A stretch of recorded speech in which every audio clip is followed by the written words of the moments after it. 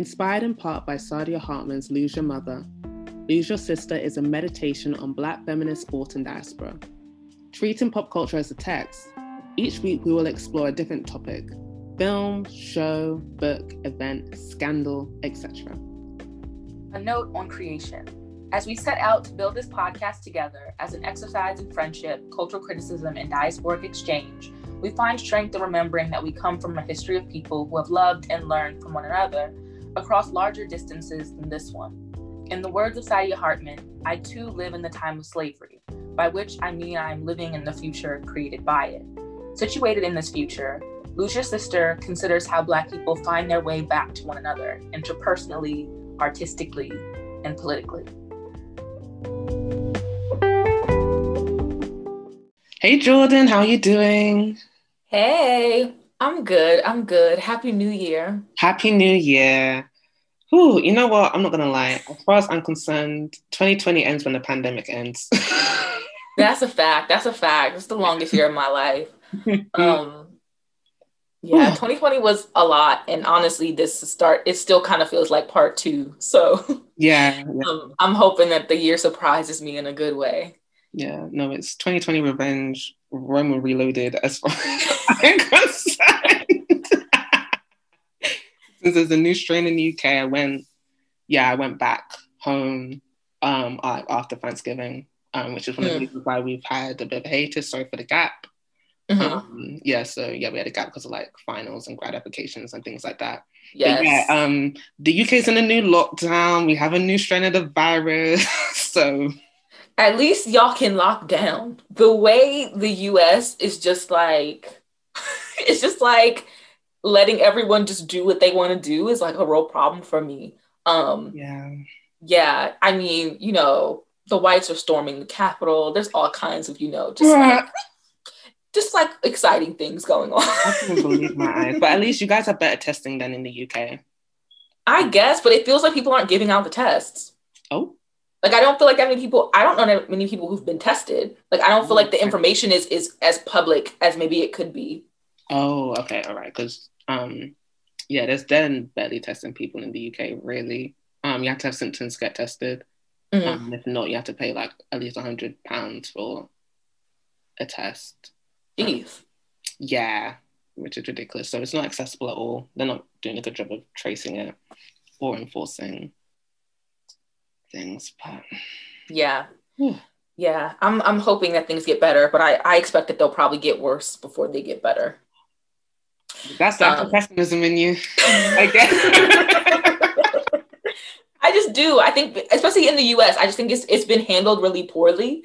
Absolutely. And I think that there's still too much range in terms of how each individual state and county is handling things. Mm-hmm. So I have a feeling that numbers are probably going to jump, especially post holidays. A lot of people traveled. And so I think we're going to see some spikes. I mean, and you have all those people like from that Trump rally in like the Capitol and everything, like all those people are going to have to go home, which is like, again, like even more like potential spreading because none of them were wearing masks. So I imagine that it's not going to get much better just yet. The way that they crawled up the wall like cockroaches. I couldn't believe my eyes. I said, no, what is going on? Okay, so what media are you waiting for? Lately, I've been watching so much. I feel like throughout quarantine, I've been going through weird binge cycles where like I'll watch a bunch of stuff and then afterwards I'll be like, there's nothing to watch. And then I'm just kind of like bored. And I'll start like reading and stuff again. But recently I've been watching shows again, less movies, but I finished Queen's Gambit, which was actually really good. Oh, okay. I'm thinking of watching that. Yeah, I watched Queen's Gambit, which was cool. I used to play chess, so it was interesting. Like it'd been a long time since I had like really thought about chess, so that was cool. I'm watching like Hell's Kitchen, like old episodes of like early like Hell's Kitchen where like Gordon Ramsay's like in his kind of early 2000s prime, like he's just like yelling and saying things that he should not be allowed to say. Yeah, so I've been watching that. I'm starting to think there might be something vaguely colonial about why we feel comfortable letting like old white British men yell at us, but like that's a whole other thing. Stop, please. It's a whole other thing. But it's a whole other thing. It's not just, but anybody can get it. No, I agree. Anybody can get it, but I do think there's a reason why Americans in particular like that. Even right. I see what you mean. There's something particular about it. Because it's like why is this entertaining? There are rude American men who could yell at you and teach you how to cook, but for some reason, like we want the British guy to do it, and that's my thing. Points have been made. Crazy. I haven't been watching I started watching Girlfriends. OMG, how do you feel about it? I don't see what you guys see. I won't lie. That's okay. Maybe it's because you guys have seen it through, I guess, a veil of nostalgia. I don't. Yeah, I mean, I think nostalgia is a big part of it. Yeah. I think the show is probably also more significant for like what it is versus like how it's written. Yeah, I see that as well, because I'm just like, I don't believe any of you guys are friends, really. I'm like, do you guys like each other? Even like Tony and Joan's relationship, which is meant to be the oldest relationship on the show. Tony's gorgeous, by the way. I love looking at Tony. But I'm just like, why do you guys throw each other under the bus like that? Yeah. Also, the theme song's ugly. I know that's a very random. My girlfriend. I'm like, why are you yelling? Not you coming for the theme song. I think the theme song is weird more so because the dancing they do in the intro doesn't match the song. Because I think the song was made like, I want to say the day before they went on air. They said, oh, let's cook something up in the studio, because it's also the actual song itself. It feels very lazy to me. I'm weak. The lyrics, not you eating them up. Other Black sitcoms, like this, the music. Yeah. Excellent. Like, that's fair. That's fair. I think that, to me, I think what I appreciate about Girlfriends more so is that like when it was on TV, I was a child. So for me, it just felt like a show for like grown women. So I feel like when I like now, like watching it, I'm kind of just like, oh, this is what like my aunts were watching, or like my older cousins were watching. And like, it was something that I used to watch in passing, like as a kid, like before someone would tell me like to stop or something.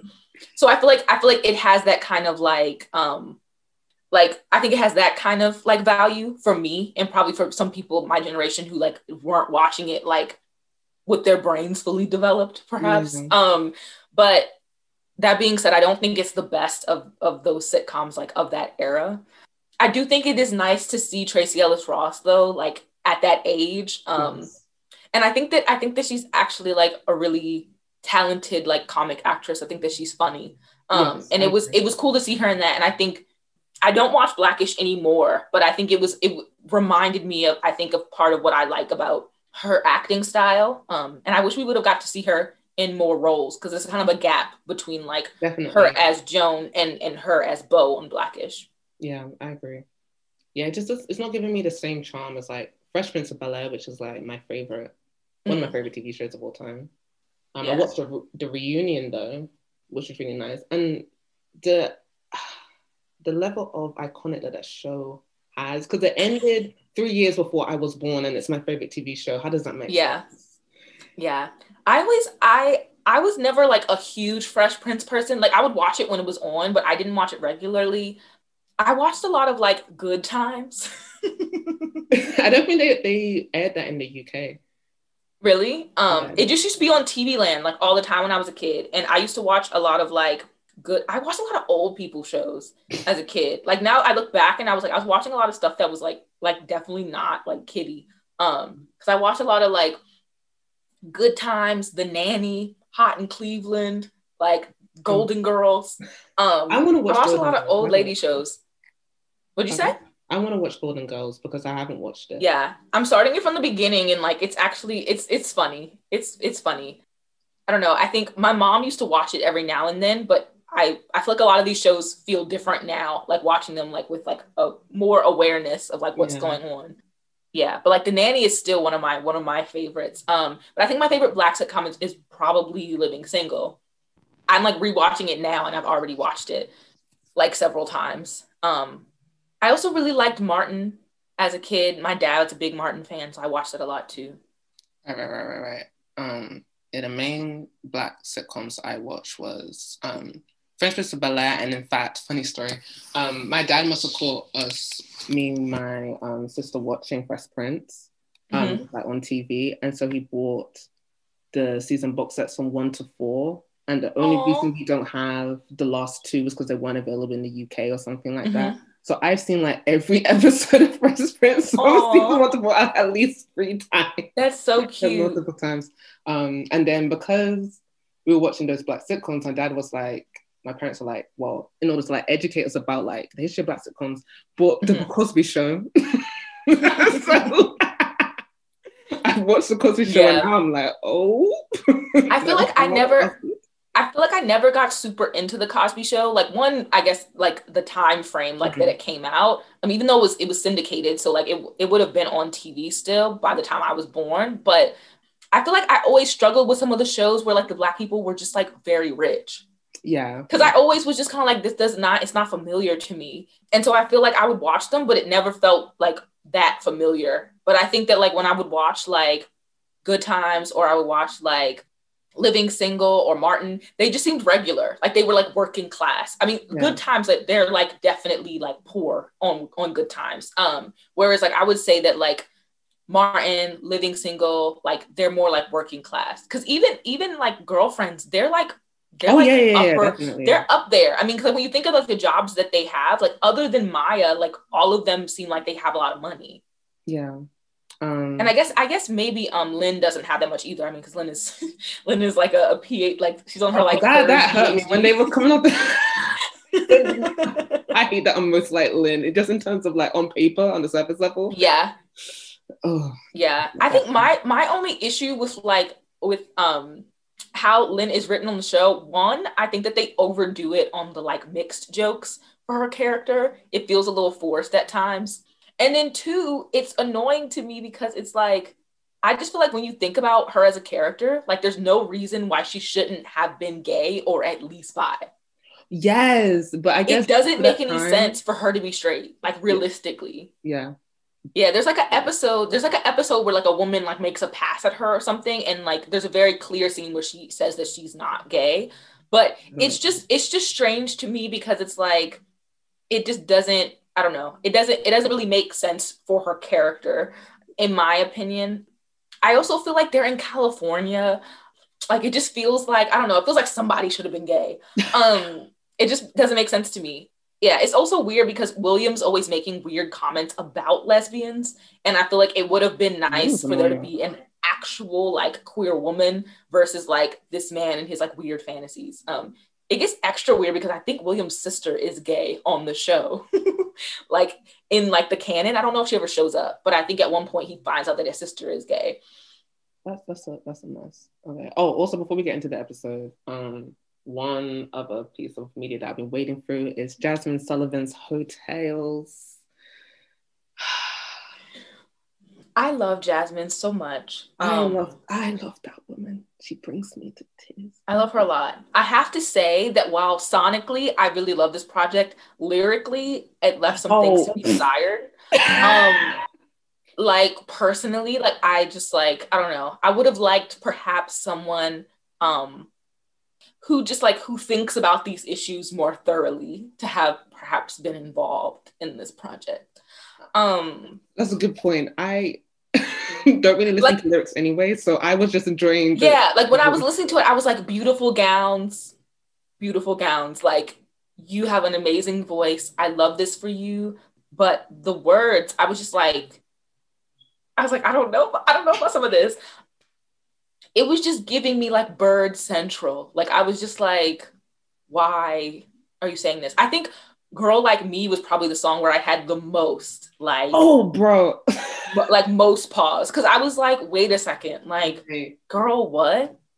So when I say I don't listen to lyrics, like I mean it very literally. Like my brain just does not process lyrics when I'm listening to it. I get too distracted by the other musical aspects. So when I heard A Girl Like Me, the only lyric that stood out in my brain was You Don't Love Me No More. So I was like, I need to read the lyrics of this because it's good. And then I regretted it. As soon as I thought of Genius, I said, oh no. I just like, I just think it's not interesting to me when you frame it like, oh, like we're hoeing out of spite. Like, girl, like maybe I should wear Fashion Nova dresses. I'm like, yeah, and it's just like, first of all, like nobody's stopping you from also wearing fast fashion if you so choose. But also, like, don't diss, like, I mean, I feel like if you were going to diss fast fashion for, like, the ethical concerns, that would be one thing. But, like, to diss the fast fashion girls, for what? Like, because they're a good girl complex, I feel. I don't really listen to music that much, but from what I've seen, I was kind of, I was just frustrated because, so Jasmine's my birthday twin. Like, Jasmine Sullivan and I have the exact same birthday. Yes, we're birthday twins. And she's one of many Aries women who I think have contributed a lot to music, particularly Black Aries women. My issue is that all the current Black Aries women in music are birds. You got Jasmine Sullivan, you got Ari Lennox, you got Summer Walker, Aries women chirping. Like chirping all the time. And it's just like, is this the representation we get? Because like when I think of the past, it's like we got Mariah, we got Diana Ross, we got Chaka Khan. Aretha, they weren't giving like Bird Central. And that's my problem. Because the new girls, it's like, I be listening to the lyrics and I'm just like, y'all are all extremely talented, but what are you saying?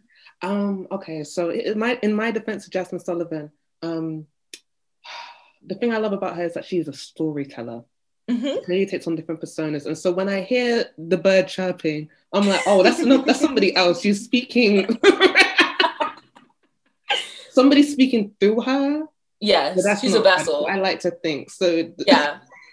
That's a fair take. I think with this project, I'll give her a little bit of pass because the interludes did make me feel like maybe she was writing songs towards the experience. That's how I interpret it. On the interludes. So I will give her that. But even then, it's like there are some things that don't need to be put out into the universe. And I don't know, I just was kind of like, okay. It was just annoying. And I think A Girl Like Me in particular annoyed me. And I personally, like my favorite song on the EP is Pick Up Your Feelings, which she released like first, like earlier. I think she released Pick Up Your Feelings and Lost One were like the first songs she released from the project. And personally, I think those were the best ones. Although I do think her song with Ari is very good. It's Sonic heaven. Like it's great. It's perfect. But even then, just like little bird moments here and there. I love Price Tags with Black, that beat.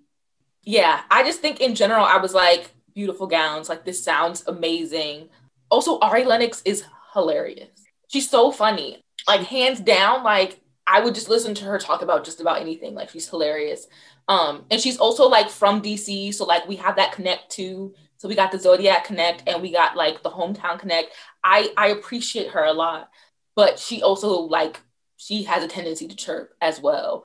And I just struggle. I'm just like, why is all the Aries representation so bird heavy? Actually, I think the reason why the girls are birds now more than before is because people didn't have the opportunity to speak as much like back in the day.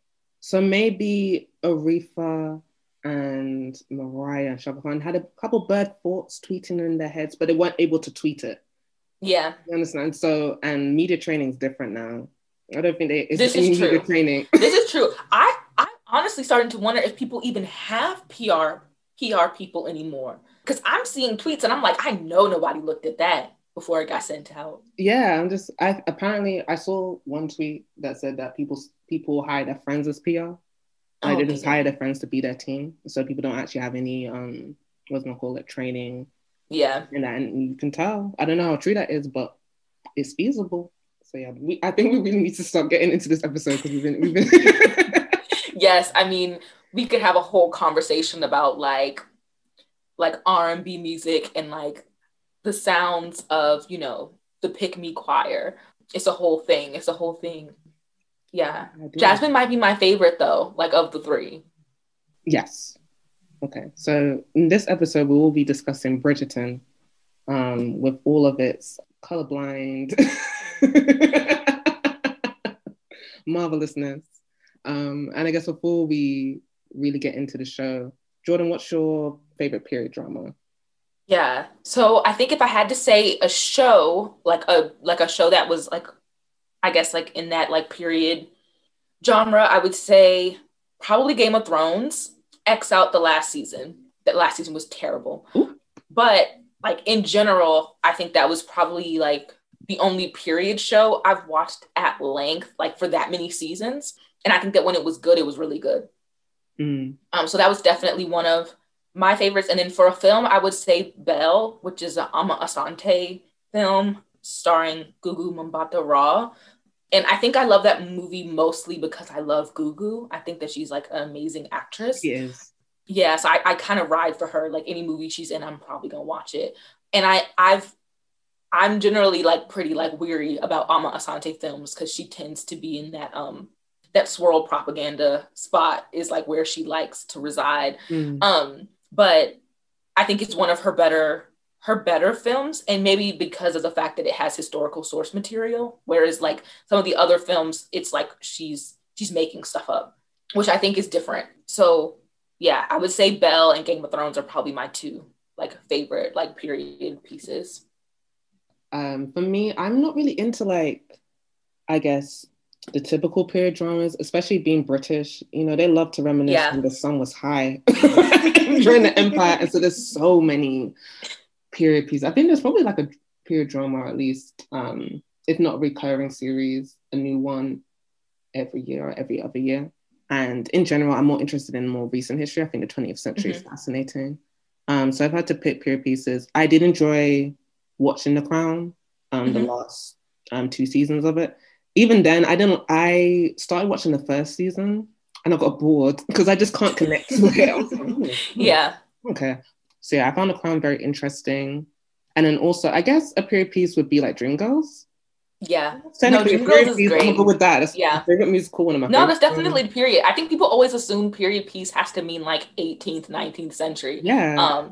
But there are lots of like 20th century period pieces, and Dreamgirls is definitely a good one. I'm like always like in my head like, Effie, we all got pain. Effie, oh god, that's one of my favorite scenes. It's so good. I also just feel like the way Jennifer Hudson like just completely put her foot into that role for me. It's, you know, a moment most pleasing in her career, as I would say. Yes. She really is that girl. I don't know. I've always been a J Hud stan. Like I always wanted things to work out for her. So yeah, I'm hoping we get to see her like acting again. I think she's supposed to be in a biopic soon, actually. Actually, yeah, she's playing Aretha. She's playing Aretha Franklin. Yes, I heard that. I don't think that she looks much like Aretha, but apparently that's who Aretha wanted to play her. So Aretha said so, then so be it. Yeah, Aretha gets what she wants. So period. Shall we get okay? Yes, let's get into the nitty gritty. All right. So for some background, Bridgerton is a Netflix series based on the novel The Duke and I by Julia Quinn, and it is the first in a series of books about the Bridgerton family and their quest to find love and marriage. The TV adaptation was created by Chris Van Dusen and produced by Shonda Rhimes and her production company, Shondaland. It's important to note that Rhimes is credited as an executive producer and not a writer. There's been some confusion about that.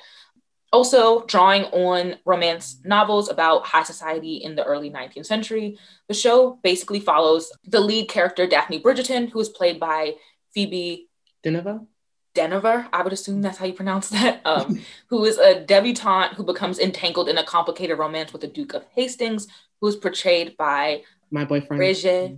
Is it Regé? Regé-Jean Page, I imagine. Regé-Jean Page, yeah. It's like French. Fancy.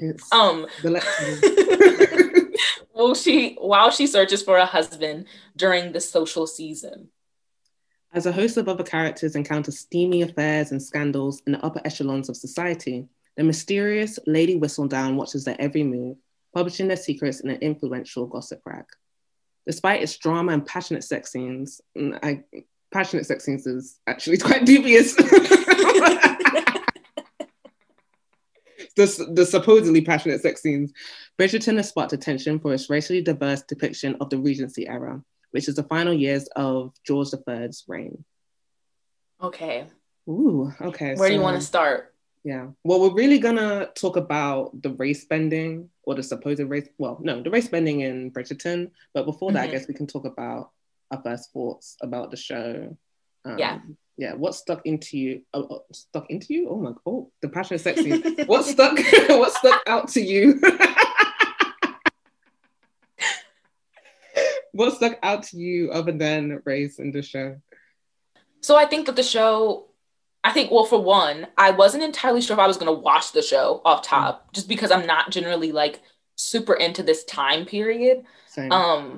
And because I am like, I do tend to lean more towards like, if I'm going to go like into a period drama, I generally lean more towards like historical, like into like projects that are dealing with like the actual history of that time period. So I was kind of like originally like not sure if I wanted to watch Bridgerton. But I must say that once I started, it was kind of hard to stop. It does, I think, have a kind of I think it's entertaining. And I think that it is kind of I don't know, fun. Like I think the process of like watching and like seeing these characters, I think it's fun. And I think that in a lot of ways people have already made, I guess, those allusions or like parallels to Gossip Girl, which is obviously a more contemporary production. Although, I mean, at some point, maybe Gossip Girl will also be considered a period piece.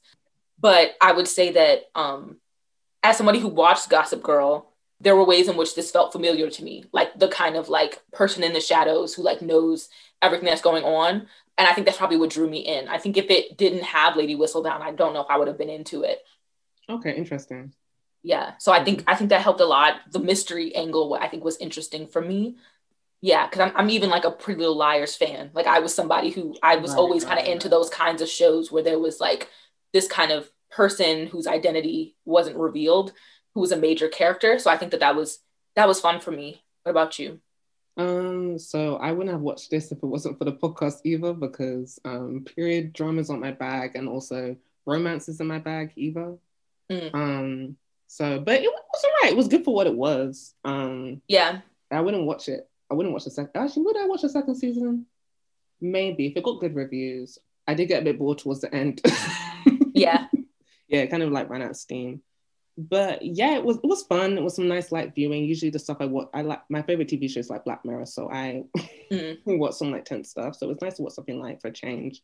I found the theme of like gender and sexual repression of women interesting, because I didn't realize that women in that time, well, certain upper class women in that time period didn't even know what sex was, which makes no sense to me, because if you don't know what sex is, then how do you know to avoid it? Yeah. Like you might end up doing it accidentally or whatnot. And apparently a friend told me that was a common theme in the literature, at least the bawdy literature of that time, of like women being tricked into having sex because they didn't know what it was. Yeah. So that was very interesting to think about, because I encountered that before. And yeah, I think apart from race, that was for me like the most interesting dynamic, especially like how men treated women based on class when it came to sex. The big issue of like defiling somebody if you even just kiss them if they're upper class women, but there's nothing to defile when it comes to other women, and so they would just treat them as is. I think that's a really good point. And I think that like I want to say her name is Sienna, I think, on the show. I felt bad for her. I did too, but I also felt like there was something really underdeveloped about her character that I would have liked to have seen, I think. But I guess it makes sense. I mean, I think these like Regency era romances are, I mean, the whole point is that they're concerned with status and like class. So I think it makes sense that there wouldn't be this like real investment in the lower class individuals. I think the only person we see who's like not of high class, who like we get to see the inside of their home even, is one of Simon's friends, the boxer. Do you remember his name? No. He was good looking. I don't remember his name either. He was fine. I liked watching him on screen. Yes. I was like, was like, this is interesting. All of a sudden, this is interesting. Yeah, like Simon is also cute, but like there are different types of cute. Yeah, absolutely. Yeah.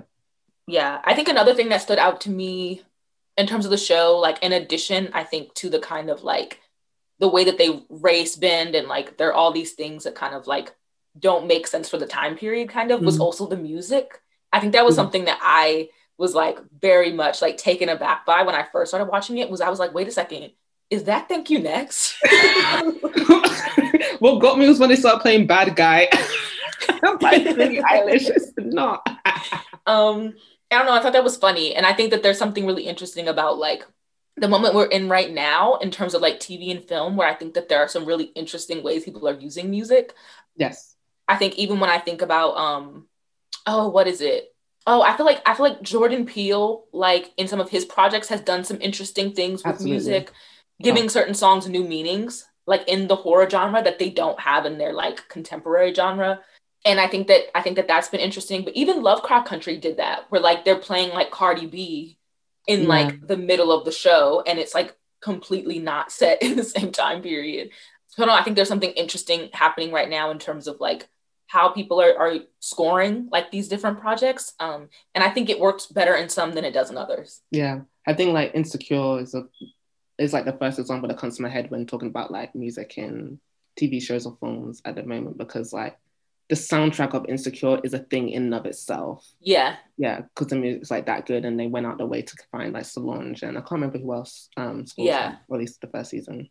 Yeah, I think Insecure definitely, I think, reasserted, I think, the value of like a good soundtrack, like on a show. I think that we had gotten a bit lazy about music on TV, but I do feel like Insecure doesn't really cross that like temporal barrier. Like they don't go into music that's like super old, for example. So I do think there's something interesting about like this period, like these period pieces that are using contemporary music in particular. Yeah. So like the music as well as like the costuming of the show, like the wigs and stuff. Yeah. At first, like I didn't mind the race bending because of that, because I was like, oh, this isn't historically accurate at all. Like, let's go crazy. Yeah. Let's like, of course, let's add Black people in. Like, why not? But then I was disappointed to find that they were trying to ground race in some sort of like historical aspect, or give a reason for why there's Black people there, because Lady Danbury, who's one of my favorite characters, starts speaking about society used to be divided by color until the king married a Black woman, and now like love has conquered all, and we're this equals. And I'm like, hold on. This doesn't make any either deal with race properly in a historical context, or don't do it at all. And I do think you can have a historical piece that is racially colorblind if it's completely like if there's a suspension of disbelief and fantasy, because if you can play Thank You Next on a string quartet, then like why not have Black people? Yeah. Like, yeah, I think my problem was that they tried to justify it. Yes. And in trying to justify it, they then created like all these new questions for me, because it's like, okay, like if these communities were previously segregated by color and were united by this like this high status marriage, like is that integration taking place amongst the lower classes as well? Like what does that look like for people who are not wealthy? But also, like, are you telling me that there's no remaining tension about this major social shift? Like, how long are we supposed to believe that things have been integrated?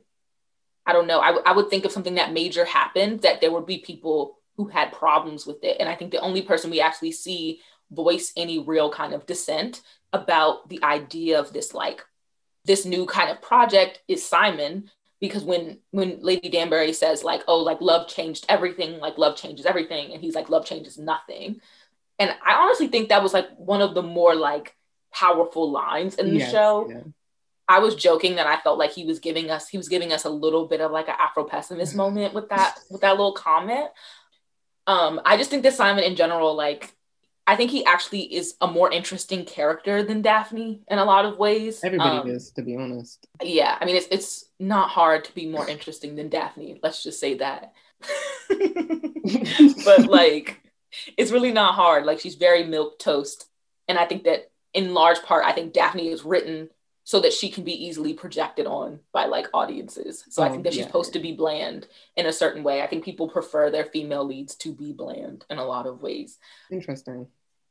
Because I think that Twilight's kind of like that too. Like I think a lot of the major ones, especially I think for like young adult literature, like teen literature space, like the girls tend to be very bland. Yeah, more than that romance in order for you to project yourself onto the character and then imagine yourself in the steamy romance. So yeah. Mm-hmm. Yeah, I think that the male love interest in these little like fantasy romance stories always end up being more elaborately written than the female protagonist, because I think that she's supposed to be like someone that like any random girl reading could project herself onto. Yes.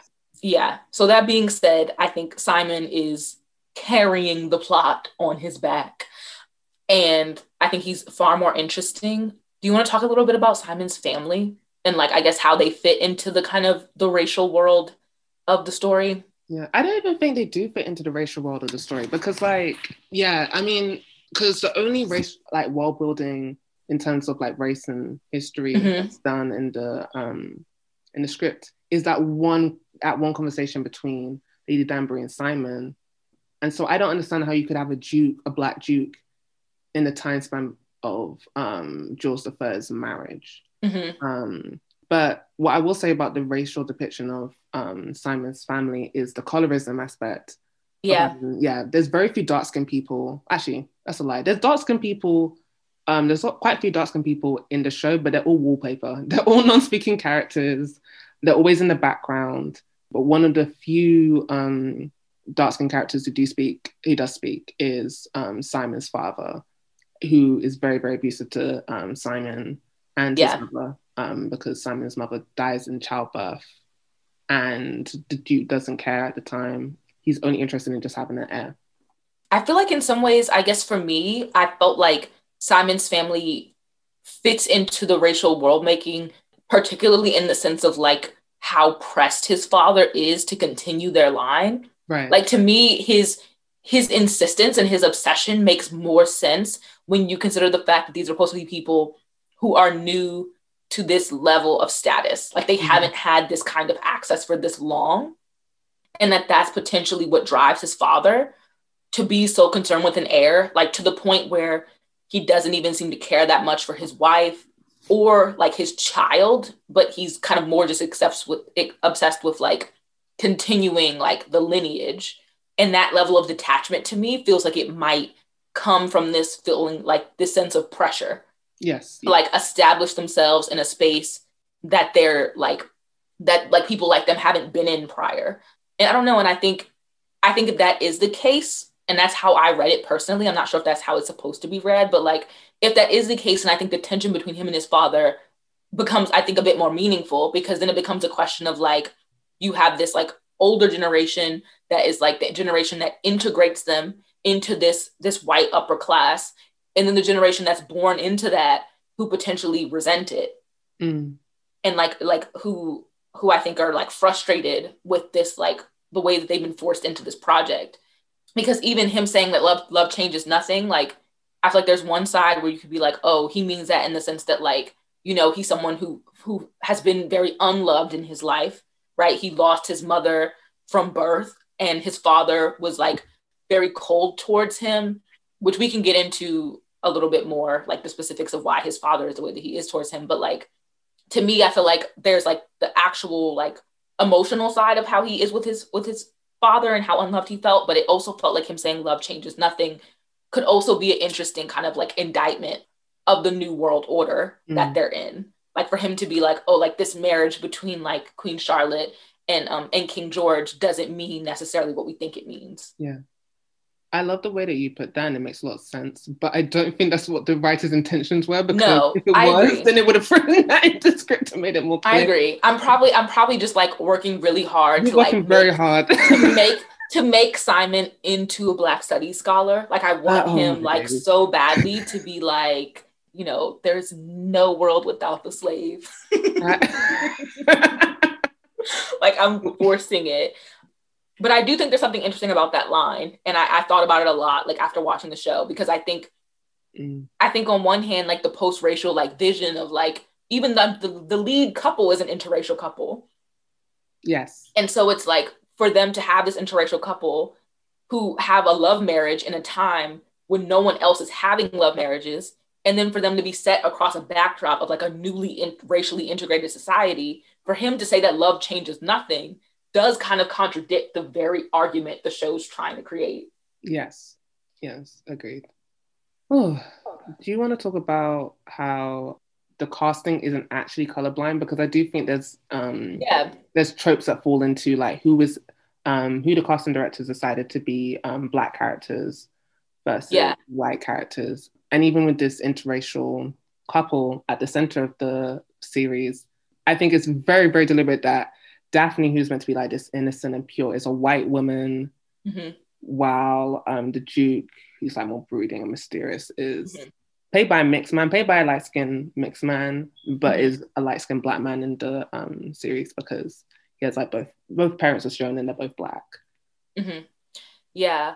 I think your point about how like they don't fully commit to the race bending is a good point. And I think it's a part of like, I think what both of us were frustrated with in terms of like their attempt to explain themselves. Because I think the main kind of like historical accuracy piece that a lot of people have brought up since the show came out is about Queen Charlotte in particular. Yes. Right. Because there's this whole conversation about her because at first a lot of people were watching the show and they're like, oh, this is not historically accurate. There were not Black people in these positions. Right. And then there becomes this kind of rush from like historians and like amateur historians to kind of like, you know, like establish that like there were in fact Black people in these spaces. Right. And then that becomes a conversation of like trying to prove these kinds of things. And so Queen Charlotte became kind of at the center of that conversation because she's a figure whose racial like ancestry is disputed. Like there's a lot of conversations about it. I don't believe it's been proven that she had African ancestry, but it is disputed. And there are a lot of theories about her potentially having been of at least partial African ancestry. I don't know. And I think in some ways, the fact that her race is disputed is actually kind of important to like the way the show, I think, wants to engage with history, right? Like this ability to kind of pick and choose how much we're going to like engage in backstory and how much we're not going to engage into it. I think picking this like historical figure who was like Black, but like maybe not Black kind of works for like the way that the show is operating. Yeah. I just find on top of like using Queen Charlotte as like a gateway to exploring like a racially diverse depiction of the Regency era, because again, it's Lady Danbury points to Queen and King's marriage, but a reason why that there's like this racially diverse society that is diverse throughout the different tiers of the class system. I'm just really interested in like, especially when it comes to colorism, why certain characters are white, because truly the Bridgertons, they could have been like a Black family. There's no reason why they couldn't be. And like, what happens if like Daphne's a dark-skinned woman and Simon is white instead of, Simon doesn't have to be white, he still could be mixed race. But like, what happens if like those races are switched? Like, how does that challenge our conceptions of sexual purity and like innocence and Daphne being like this delicate woman? Yeah, because I think whiteness and femininity is like very much intact.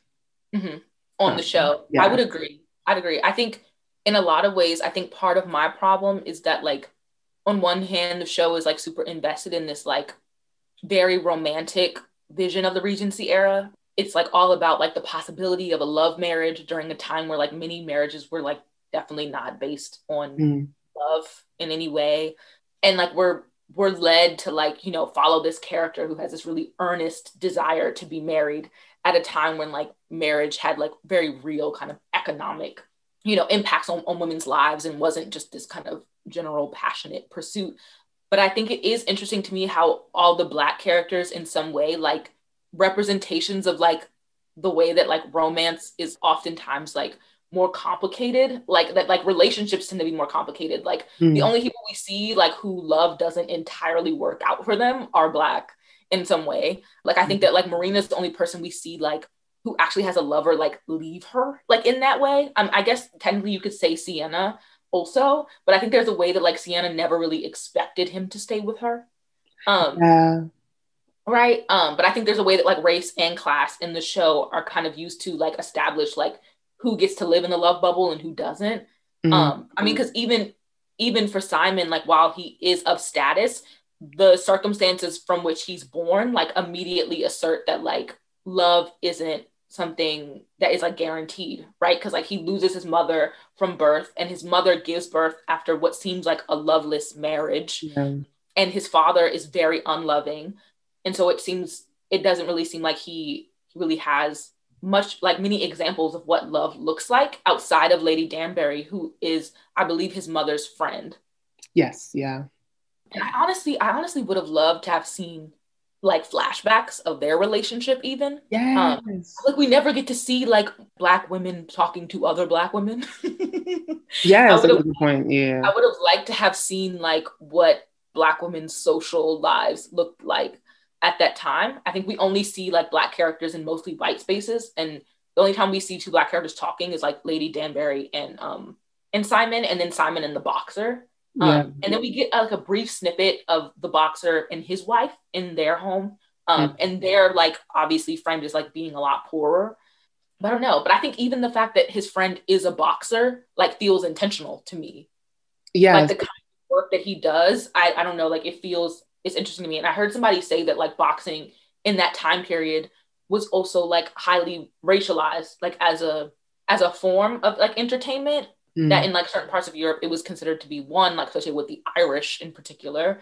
But that it's also interesting that like, I don't know, that at this time that like the main boxer we would see would be a Black man, when it seems like all these other men don't really seem to engage in like any kind of physical, I don't know, like his physicality is like a huge part of who he is as a character. And we don't really get much else about him until like the end. Yeah, and building on that, I think it's a very interesting or like distinctive choice that he's cast as like a darker skinned Black man, because dark skin is especially like him being darker than Simon. Yes, especially, exactly.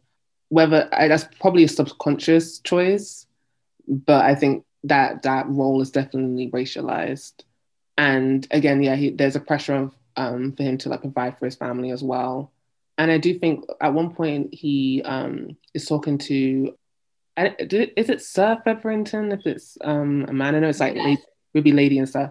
Sir Featherington, and I think Sir Featherington mentions like the consequences of if that boxer isn't successful, like where he came from. I mean, that's the closest they go to talking about slavery. Yeah. That's like the closest, and they like tiptoe close to it and like don't like really step. I'm like, just stay with your chest. Yeah, and that's my thing. I don't know. While I don't necessarily have a problem like with like, I guess like if you're gonna race Ben, like, you know, commit to the project or whatever. But I think for me, like in addition to them not committing, I also kind of resent the idea that like making it historically accurate automatically means that it can't still be enjoyable to watch, or that there's no story to tell. Like, I don't know. I don't see how acknowledging slavery would have automatically meant that the show wasn't entertaining anymore. Yes. Yeah. Because I honestly think it could have potentially been really interesting to think about what it would mean for some Black people to be in these spaces while other Black people are not. Yeah. And that could have been an interesting conversation. But I think that I don't know. I think it's kind of like people want to like pick and choose, because it feels like the show is definitely interested in thinking about white women's oppression, right? Yes. I think they frame it as thinking about women's oppression, but I think it's very clearly about like white women of a certain class. Because even the working class white women are kind of pushing back against like the rich white girls kind of assumption of like what women are dealing with, right? Because there's like a whole scene where Eloise, one of the Bridgerton daughters, is trying to figure out who Lady Whistledown is, and she accuses one of the servants of potentially being that person. And there's I think it's one of the best scenes in the show, to be honest. I agree. Where the servant like basically like reads her and basically like asserts that like nobody who like actually has to work for a living would be able to like be writing gossip columns all day. Yeah. And I think it's a really important scene, especially because Eloise as a character is written as being like a bit self-righteous. A bit. I don't like bad vibes. Bad vibes all around for Eloise. Yeah. She's just like very self-righteous and judgmental. And I was talking to Liberty about this like before we recorded, but I felt like some of the dynamic between Eloise and Daphne reminded me a lot of Arya and Sansa in Game of Thrones. And I was kind of frustrated with that, especially because when I saw like fan commentary about Bridgerton, even the like immense favoritism for Eloise kind of annoyed me, because I think that she and Daphne are both annoying. Yeah. I think they're both annoying, and I think that's what they have in common, is that they're both annoying. I don't feel like she's better than her sister, because I think at least her sister knows what she wants. Yeah. Eloise doesn't know what she wants. She just knows she doesn't want what's being offered to her. But like, she has no real vision, and like, she has like judgment for everybody, but like, she doesn't have any real sense of like direction or like passion for anything in particular. And I wasn't really a fan of just like how their relationship is portrayed. I think obviously, you know, like siblings fight, siblings have beef or whatever, but I think there's potentially a better way to write about those relationships. And I think that the more recent adaptation of Little Women, that Greta Gerwig, I think she wrote and directed that version. Or she snapped on that one. Yeah, I think that Greta Gerwig did a really good job of writing the relationship between Jo and Amy in that Little Women version, like a lot better. Mm-hmm. And I think really like, I don't know, like zeroing in on like how we kind of portray that like hyper feminine character as like always being the villain in those kinds of stories. And I think she does a really good job of asserting that like Amy is a girl who's making choices within like a very particular patriarchal culture, but like that Jo isn't better than her just because she's different or like she's traditionally less feminine. Yeah. But speaking of interesting characters, I think we really need to talk about Marina. Yeah, I know. Oh, yeah, we got to talk about Marina and the tragic mulatto. Prayers up for my sis, because I just feel like, so like Marina really is the only young Black woman we really see on the show at length. Yes. Because Lady Danbury is older and she's, I believe, a widow. I think that's why she has so much freedom to do what she does. And I actually think Lady Danbury is like the most interesting character who gets no backstory. Exactly. It's my favorite character on the show, but yeah. Look at me already talking about everybody but Marina. I just feel like it's not that there's nothing to talk about with Marina. It's just that I was just like, why? Like, literally, why? And my thing is that, like, I think maybe I would have been less bothered if Marina was white. But I think that, like, having her be the only Black girl, like, of that age range on a show that's, like, all about these young women going out for, like, their marital, like, season, right, to get, like, married off, it was kind of frustrating that she's, like, the pariah, essentially, for, like, a huge part of the show. I don't know. I also was, like, kind of weirded out because, on one hand, like, the show is, like, supposed to be, like, in that racial harmony mode, but it was kind of weird to me how confused the Featheringtons were that people were attracted to Marina. Yes. And my first thought when I saw it was like, what but race would explain why y'all don't think she's cute? Because I was looking at her and I was like, well, Marina's cuter than all of the Featherington girls. So like, why is it that you see her and immediately are like sticking up your nose? I was kind of confused because this is before they even know she's pregnant. Yes. And as a recap, in case you don't remember, Marina is, I guess, like a distant family friend or is somehow connected to the Featheringtons, and they take her in because their gambling father owes Marina's father money. Mm-hmm. But they soon find out that Marina is pregnant because she had an affair with a soldier who was off at war, and she's been writing love letters to the soldier, but after some time those love letters stop. And so she's in a crisis because she's pregnant with his child and she needs to find a husband before she starts showing. So yeah, and I won't spoil anything more. Yeah, what upset me about Marina is that she didn't catch a break at all. I was like, oh, also my bestie's going through it. No, like Marina is down bad, like the entire show. And it's just like, dang. I also think part of what frustrated me also is that like on a show that like is so obsessed with the idea of like feminine sexual innocence, like the entire period is obsessed with that idea. I think it's really weird how the characters who are framed as being the most sexual are all Black. Yes, that's what I'm talking about in like terms of choices of casting and the fact there's and so my thing is like, I'm never going to say that like we can't have stories about, you know, like teen pregnancies. Never. I'm the product of a teen pregnancy. I would never say something like that. But I think my issue was more that like in this environment, why is it that like all the Black characters are framed that way? I mean, because even Simon does a lot of like sex education for Daphne, like on the show. Like he teaches her how to masturbate. Like she is asking him all these questions, like about how sex works. And she's just completely unaware, right? And that's like a byproduct of like how these girls are being raised in these upper class environments. But it's really weird because the Black people in those same environments don't seem to be nearly as unaware.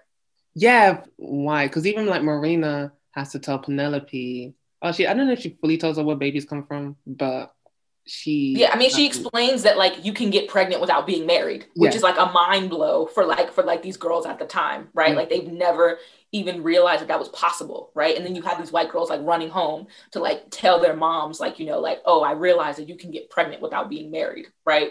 And that becomes like a scandal for them at the time. I don't know. I just think I was kind of annoyed with that. Like the whole like Black people as like sex educators was like a little annoying for me. And not even because I'm like super invested in like the whole like sexual virtue plot, but just more so because there was no range. Yeah. Because there's so few Black characters, and then for them to all be kind of represented as like being somehow more sexually mature than other people was just kind of weird. Yeah. I think it makes more sense for Simon because he's a man during that time frame, but for Marina, it was a little bit frustrating the way that was framed, especially because she arguably still is very innocent, right? Like she arguably still is like very immature and like very much a child struggling to figure out what she's going to do. And I think that it takes a really long time for anyone to be empathetic towards her. Penelope is towards the beginning, but I think that Penelope is one of the Featherington's daughters. And I'm not gonna like share too much about Penelope's like whole backstory, but I feel like she kind of I think judges her too. Like even though I think she becomes friends with her, I think she's also very judgmental towards Marina at times and very like punitive. Like I think she punishes her. Yeah. In ways that I thought were really unfair. And I hated how much of Marina's life was dependent on the mercy of like mostly white women. And I just was kind of like, you're telling me this is race bent, but it feels very uncomfortable for me to watch a Black woman, like mixed or otherwise, be beholden to white people's whims like this. Like I was not a fan of like of that process, because it's like if you're going to go there, like just acknowledge the history. Because it would be one thing if we were to understand Marina in the same way that we understand like Gugu's character and like Belle, who is like a direct descendant of like an enslaved woman and like a noble like white man, right? And like we understand that when she goes to live with her white family after her father like purchases her freedom, we understand that to be like a big deal, right? And we understand why the family's being stank, right? We know like the time and the climate, but it's just weird like for Marina to show up and for everyone to already be kind of like mean to her and like kind of unkind until they see that she has value, like because men want her.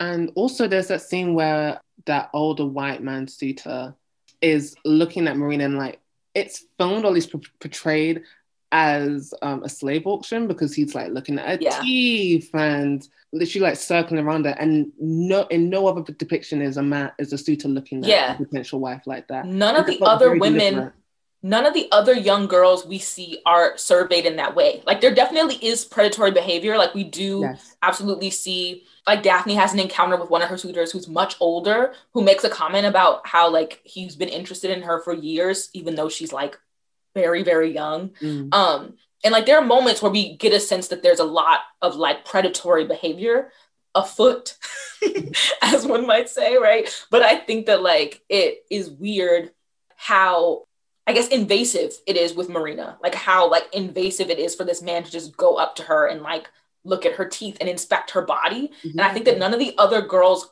are inspected in that way. I don't know. Do you want to, I feel like Marina's a good segue, I think, into like one of the last like big points we wanted to talk about, which was like, I guess, that like race and sex representation on the show. Yes. And so for trigger warning for listeners, we will be talking about like sexual violence and rape in this section of the podcast. Yes. So yeah, race and sex, we've already like touched on it before, but Yeah. a very interesting role. You want to talk about when Daphne violates Simon? Yeah. So I want to say that like there's a lot about Daphne and Simon's relationship that is bad. Like there's a lot about their relationship that like off top already hinges on a lot of lying for one, Yes. but two, a lot of boundary crossing. Like off top, it's just like a lot of like really like selfish behavior that takes place. But I think one scene that troubled me the most is a scene where once Simon and Daphne are married, they marry under the pretense that so it's like a weird like dynamic. So they have to get married because Simon basically kisses her as an unmarried woman, and she basically is like ruined in the eyes of the society because she's been kissed by a man. And basically he marries her to preserve her honor, right? To basically say, I kissed her, I'm going to claim her, right? So that she's not soiled in like social ruin, right? And so they get married because he imposes himself on her, and then her future is kind of taken out of her hands in a very big way. But they kind of create this like narrative around it because he confesses his love and she confesses her love, and it's supposed to be like perfect and good and great. But they also agree to marry under the, I guess, Daphne's supposed to be aware essentially that Simon cannot have kids. He tells her that he cannot have children. And Daphne, being largely unaware of just like how sex works and how like reproduction works, she believes that he has like a medical condition and that he cannot produce children. She comes to find out that he's actually like using like the pull-out method and that he can in fact have kids, but he does not want to have kids. And she gets really angry with him and she basically assaults him. Like there's a scene where a couple, like I guess days or maybe weeks after they've been married, she figures things out. Again, she reaches out to a lower class woman to find out about sex. And she basically forces Simon, and I guess she doesn't force him to have sex, but she forces him, not to have sex on his terms because he pulls out. That's what he wants to do. And she doesn't let him. And it's a really disturbing scene, in part because while Simon is very clearly disturbed and traumatized by it, I think the show like very dangerously kind of justifies her behavior because they're kind of like, oh, well, like he lied to her, he betrayed her. So like, I think we're made to feel all the sympathy for Daphne as someone who I guess had her future taken from her by this man twice over, right? Like she has to marry him because of a decision he made, and she will potentially have a life without children, which she says that she wants because he decided he doesn't want to have kids. And all those are they are betrayals, right? They are like things that he did that I think are wrong, but I still don't think it gives her the right to cross his boundaries. And I think if she was a woman who didn't want to have kids, I feel like we would feel like that was her prerogative. Yeah, you put it so well. Also, remember you said being disturbed by the imagery of like a white woman, sexually violating a Black man in this time period. It just set off all my red flags because it's just like I feel like if we're gonna go the post-racial route, like at least remove the suffering of like anti-Blackness. But it's like if they're still suffering, how post-racial is it? And that's my problem. I just felt like I didn't want to see that. And I also was just annoyed because I think the show has a little kind of like white feminist lean. And I thought it was just frustrating because it was just like, for the show to create all this kind of sympathy towards Daphne as a character and to be like really invested in this idea of women's kind of power and authority, for it not to acknowledge that despite the fact that these girls may be oppressed or repressed in a certain way, that they have the capacity to do harm, was a problem for me. Yeah, I don't know. I think that like to me, like the sex education piece ought to have included that you have the capacity to harm anyone that you have sex with if you cross their boundaries. And I thought it was weird that there was only this kind of awareness of men as sexual aggressors, even though I think what Daphne did was like, I would consider it to be rape. I think that it was like a complete breach of his autonomy. It actually reminded me a lot of I May Destroy You, like that scene where the guy the South Asian guy takes off the condom with Arabella, and it takes a minute for her to like begin to refer to that as sexual assault, but she does. And I felt very similar about this scene, where I felt like it was a situation where someone had consented to sex on very particular terms, and then someone like undoes those terms, and that's where the problem is created. I don't know. I think there wasn't enough care for Simon in that space, and that his vulnerability was kind of disregarded, which I think was a problem for me. Yes, absolutely. And it made me feel very like I didn't have any sympathy towards Daphne from that point onwards, especially when she realizes that she isn't with child. And yeah, she's like crying to her mother, and it's meant to be very dramatic. And I was like, but you, I'm like, but it's like, would you? I just think it's really weird, because I think they frame her as like this super earnest girl who just like, oh, she just wants to be married, she just wants to have kids so bad. But it's like, what kind of parent are you going to be if this is what you do to have what you want? I just like, in general, I just was kind of like, I'm starting to think, I think as much as she could be like, oh, you know, Simon, like, do you hate your father more than you love me? My thing is like, do you want children more than you love your husband? Simon? Because like, for you to completely violate him so you could have kids is a problem for me. And it's also weird because like, do you really want to bring kids into an environment where their father will not want them? It doesn't make any sense. It's like you're recreating trauma. He literally was a child that was brought into a loveless space, a loveless home, right? Like, why would you want to recreate that? I just was not a fan. I was not a fan at all. I think it was clear that Simon was genuinely hurt. I just didn't think that there was enough engagement with why that hurt him. I think there was a bit too much leaning towards Daphne's side in a way that I was very uncomfortable with. I don't know. I think we're just made to like judge him for his decision not to have kids. And my thing is that even if he decides he doesn't want babies out of revenge for his father, that's his right. And I just feel like the reproductive justice or like autonomy piece felt like it wasn't being given to him, even though there was all this conversation about like women and like their child rearing desires. And it was like, wanting to have kids is just as valid as not wanting to have kids. Yes. We are running long on time, unfortunately. So we originally planned to like talk about other examples of historical racial diverse casting.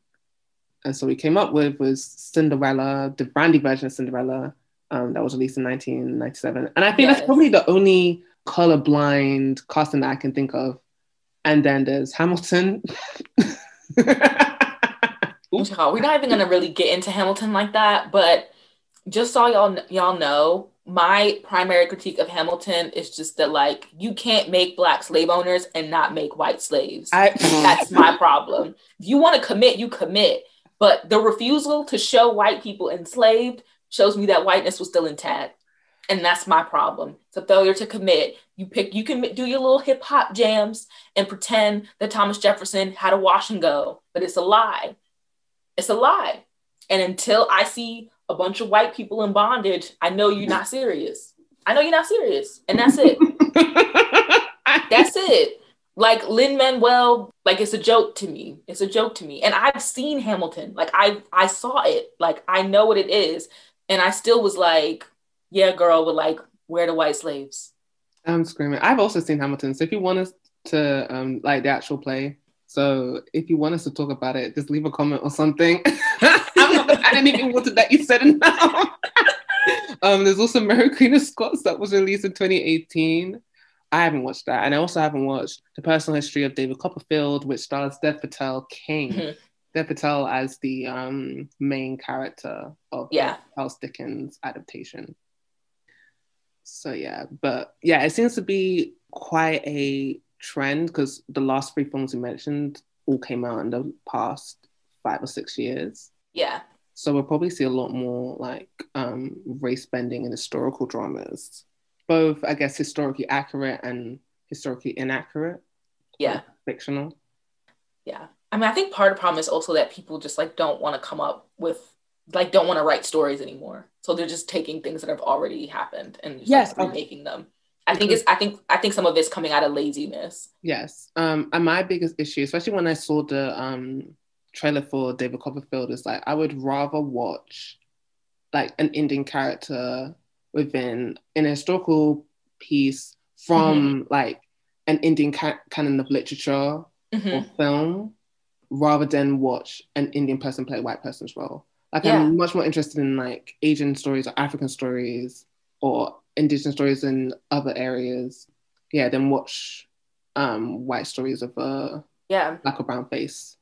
I agree. I think even if you're like super interested in like royalty and like you only want to tell stories about the upper crust, it's not like other places didn't exactly have there's loads of royals. Stories. There's so many kingdoms, like literally pick one.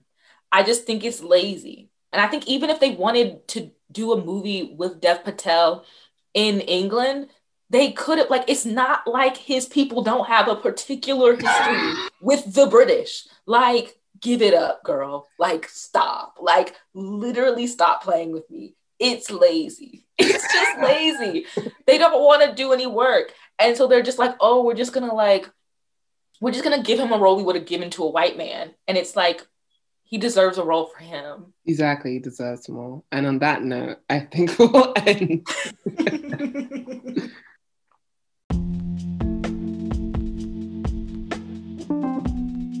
Thank you for listening. To continue this conversation, check out our reading list for this episode on our Linktree, where you'll find all the sources we read to shape this discussion. Please leave a comment on whatever platform you're listening to, because we'd love to hear your thoughts. Keep up with us on Instagram and Twitter at @LoseYourSister, and email us at loseyoursisister@gmail.com. We hope you'll be back for our next episode in 2 weeks. Bye. Bye.